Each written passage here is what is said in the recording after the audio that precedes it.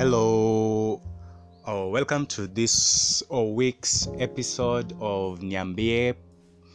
So today we are going to talk about eating disorders. It's been a while, like a month or two, but today we are back with a new topic. A new chapter begins today. So today we are going to talk about eating disorders because over this period of the pandemic, most people have been home and maybe their eating has changed, and some are gaining, some are being obese and such like stuff. So today we are going to talk about eating disorders. So first, although the term eating is in the name, eating disorders, these eating disorders are always about more than food. So these are complex mental health conditions that often require the intervention of medical and psychological experts to alter their cause. Eating disorders are a range of psychological conditions that cause unhealthy eating habits to develop. And so they might start with an obsession with food, then there is this body weight or body shape. So in severe cases, eating disorders can cause serious health consequences and may even result in death if left untreated. So today we are going to look at the various symptoms of eating disorders and the various eating disorders and how they can be controlled, what are their causes, and how can one refrain from these eating disorders. So with these eating disorders, there are a variety of symptoms. However, most include the severe restriction of food, like food binges or purging behaviors like vomiting or over exercising. So although eating disorders can affect people of any gender at any stage in life, they are most often reported in adolescents and in young women. In fact, up to 13% of youth may experience at least one eating disorders by the age of 20. So eating disorders are mental health conditions marked by an obsession with food or the body shape, and they can affect anyone but are most prevalent among young women. I don't know why it's not prevalent among men. So what causes eating disorders? Experts believe that eating disorders may be caused by a variety of factors, such as genetics. When we look at the twin and adoption studies involving twins who were separated at birth and adopted by different families, provided for some evidence that eating disorders may be hereditary. So this type of research generally shows that if one twin develops an eating disorder, the other has a 50% likelihood of developing one too, on average. Personality traits apart from genetics also another cause of eating disorders. So in particular, neuroticism and perfectionism and impulsivity are the three personality traits often linked to a higher risk of developing an eating disorder. The three: neuroticism, perfectionism, and impulsivity. These are the three personality traits often linked to a higher risk of developing an eating disorder. So other potential causes of eating disorders include the perceived pressures to be thin, like somebody really wants to, we call it slim possible. Somebody really needs to be thin, right? So then there is also the cultural preferences for thinness and exposure to media promoting such ideals. So in fact, certain eating disorders appear to be mostly non-existent in cultures that haven't been exposed to Western ideals of thinness. That said, culturally accepted ideals of thinness are very present in many areas of the world. Yet in some countries, few individuals end up developing an eating disorder, thus they are likely caused by a mix of factors like the ones discussed earlier. So more recently, experts have proposed that differences in brain structure and biology may also play a role in the development of eating disorders, and in particular the levels of the brain messengers, the serotonin and dopamine may be such factors. And however, most studies are needed before strong conclusions can be made, because this is only a research by 2 or 3 people. So most studies need to be made on these brain messengers, as brain structure and biology playing the role in development of the eating disorders. So those are some of the causes of eating disorders. and their genetics, brain biology, personality traits, and the cultural ideals, which are more prevalent in women. They wanting to be thin, I don't know why. And so we are going to the various types of eating disorders. So our first type of eating disorder, we are going to have the anorexia nervosa. So this is the most well-known eating disorder, and it generally develops during adolescence of young adulthood and tends to affect more women as compared to the men. So people with anorexia generally view themselves as overweight even if they are dangerously underweight, and they tend to constantly monitor their weight and avoid eating certain types of foods and severely restrict their calories. So common symptoms of anorexia nervosa include being considerably underweight compared to the people of similar age and height, and there's also the very restricted eating patterns. You find that somebody has breakfast, skips lunch, and will have a snack in between around the late afternoon hours, then he has dinner. So restriction of eating patterns is also a cause of this anorexia nervosa. So there is also an intense fear of gaining weight or persistent behaviors to avoid gaining weight despite being underweight. Then there is also the relentless pursuit of thinness and unwillingness to maintain a healthy weight, and a heavy influence of body weight or perceived body shape on self-esteem may also be one of the factors, and also the distorted body image, including the denial of being seriously underweight. So the obsessive compulsive symptoms are also often present in these type of eating disorder. For example, many people with anorexia are often preoccupied with constant thoughts about food, and some may obsessively collect receipts at hoard food. Such individuals may also have difficulty eating in public and exhibit a strong desire to control their environment, limiting their ability to be spontaneous. So anorexia is officially categorized into two subtypes: the restricting type and the binge eating and purging type. So individuals with the restricting type lose weight solely through dieting, fasting, or excessive exercise, and the individuals with binge eating and purging type may binge on large amounts of food or eat very little. So in both cases, after they eat, they purge using activities like vomiting, taking laxatives or diuretics, or exercising excessively. So anorexia can be very damaging to the body, and over time individuals living with it may experience the thinning of their bones, infertility, brittle hair and nails, and also the growth of a layer of fine hair all over their body. So in severe cases, anorexia can result in heart, brain, or multi-organ failure, and even death.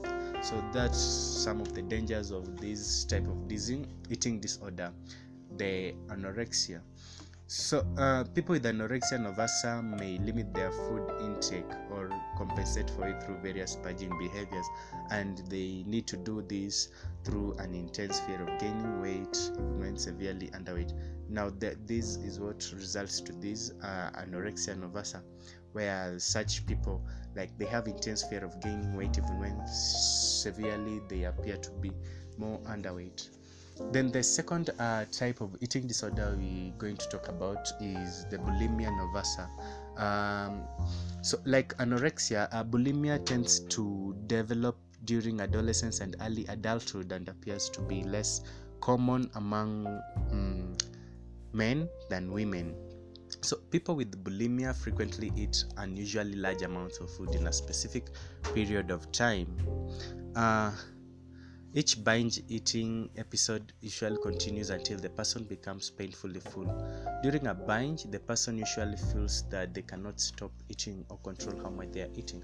And so binges can happen within any type of food, but most commonly occur with foods the individual would normally avoid. So individuals with bulimia, when attempt to purge to compensate for the calories consumed and relieve gut discomfort. So the common purging behaviors include the forced vomiting, like in anorexia, fasting laxatives, diuretics, enemas, and excessive exercise. So symptoms may appear very similar to those of the binge eating or purging subtypes of anorexia nervosa. However, individuals with bulimia usually maintain a relatively normal weight rather than becoming underweight. So the common symptoms of bulimia include the recurrent episodes of binge eating with a feeling of lack of control, recurrent episodes of inappropriate purging behaviors to prevent weight gain. Then there is also the factor of self-esteem overly influenced by the body shape and weight, and also the fear of gaining weight despite having a normal body weight. So the side effects of bulimia may also include an inflamed and sore throat, and swollen salivary glands, worn-tooth enamel, tooth decay, acid reflux, irritation of the gut, severe dehydration, and hormonal disturbances.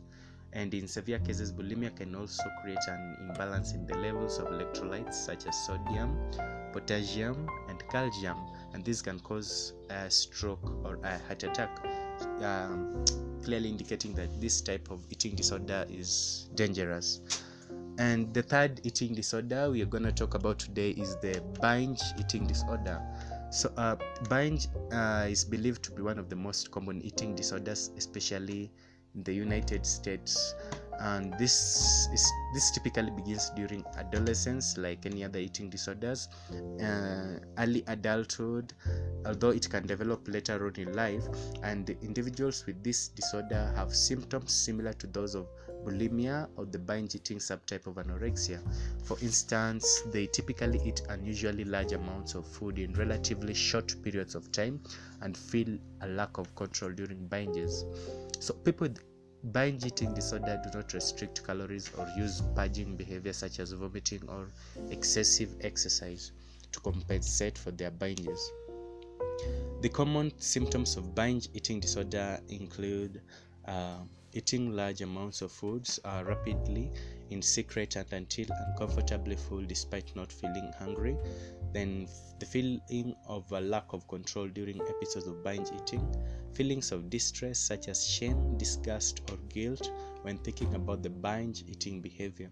Then there's also the no use of purging behavior such as calorie restriction, vomiting, excessive exercise, or laxative or diuretic use to compensate for the binging. So people with binge eating disorder often are overweight, have overweight, or they are obese. They suffer obesity, and this may increase their risk of medical complications linked to excessive weight, such as the heart diseases, stroke, and the type 2 diabetes. The fourth eating disorder today we're going to talk about is the pica. So pica involves eating things that are not considered food. Individuals with pica crave non-food substances such as ice, dirt, soil, chalk, soap, pepper, hair cloth, wool, pebbles, laundry, and such stuff. This is something I've seen most commonly in pregnant women in the society today in Kenya. Like many love to eat soil. Yeah. So pica can occur in adults as well as children and adolescents. That said, this disorder is most frequently observed in children, pregnant women, and individuals with mental disabilities. So individuals with pica may be at an increased risk of poisoning, infections, gut injuries, and nutritional deficiencies depending on the substances ingested, and meaning that pica may be fatal. So however, to be considered pica, the eating of non-food substances must not be normal part of someone's culture or religion. In addition, and it must not be considered a socially acceptable practice by a person's peers. So the fifth eating disorder today we're going to talk about is the rumination disorder. This disorder describes a condition in which a person regurgitates food they have previously chewed and swallowed, rechews it, and they either reswallow it or spit it out. This rumination typically occurs within the first 30 minutes after a meal. Unlike medical conditions like reflux, it's voluntary. This disorder can develop during infancy or childhood or even adulthood, and in infants it tends to develop between the months of 3 to 12 months of age. and often disappears on its own. So children and adults with the condition usually require therapy to resolve it, and if not resolved in infants, rumination disorder can result in weight loss and severe malnutrition that can be fatal. So adults with this disorder may also restrict the amounts of food they eat, especially in public, and this may lead to loss of weight and becoming underweight. Then the last eating disorder we're going to talk about today is the avoidant or the restrictive food intake disorder. So I think this is the new name just for an old disorder. So the term replaces a thing that initially was referred to as the feeding disorder of infancy and early childhood, a diagnosis previously reserved for children under the age of 7 years. And although this disorder generally develops during infancy or early childhood, it can continue into adulthood. That's what's more, it's equally common among men than women, unlike the other ones which are common in women and young adults compared to men. So individuals with this disorder experience disturbed eating, either due to lack of interest in eating or distaste for certain smells, tastes, colors, textures, or temperatures. So the common symptoms of this eating disorder include the avoidance of restriction of food intake that prevents the person from eating sufficient calories of nutrients, eating habits that interfere with normal social functions such as eating with others. Then there is also the weight loss or poor development for age and height. Then the nutrient deficiencies or the dependence on supplement or tube feeding. It's also important to note that this disorder goes beyond the normal behaviors such as picky eating in toddlers or lower food intake in older adults. Moreover, it does not include the avoidance of restriction of foods due to lack of availability or religious or other cultural practices. So in addition, there might also be, or there are other eating disorders apart from these 6 eating disorders, which are less known or less common eating disorders, but they do exist, and they generally fall under one of the 3 categories of purging. So there's this one called the purging disorder. There's the night eating syndromes, whereby the individuals with such frequently eat excessively, often after awakening from their sleep. Then there are other specified feeding or eating disorders. So one disorder that may currently fall under the other specified feeding or eating disorder is orthorexia. Although increasingly mentioned in the media and scientific studies, orthorexia has yet to be recognized as a separate eating disorder by the current DSM. So individuals with these tend to have an obsessive focus on healthy eating to an extent that disrupts their daily lives. For instance, the affected person may eliminate entire food groups fearing they are unhealthy. This can lead to malnutrition, severe weight loss, difficulty in eating outside the home, and emotional distress. So individuals with orthorexia rarely focus on losing weight. Instead, their self-worth, identity, or satisfaction is dependent upon how well they comply with their self-imposed diet rules. So apart from that, the categories discussed today, they provide for a better understanding of the most common eating disorders, and they dispel the myths about them. So eating disorders are mental health conditions that generally require treatment, and they can also be damaging to the body if left untreated. And if you have or know anybody who might be having an eating disorder, then it's advisable you seek help from a healthcare practitioner that specializes in the eating disorders.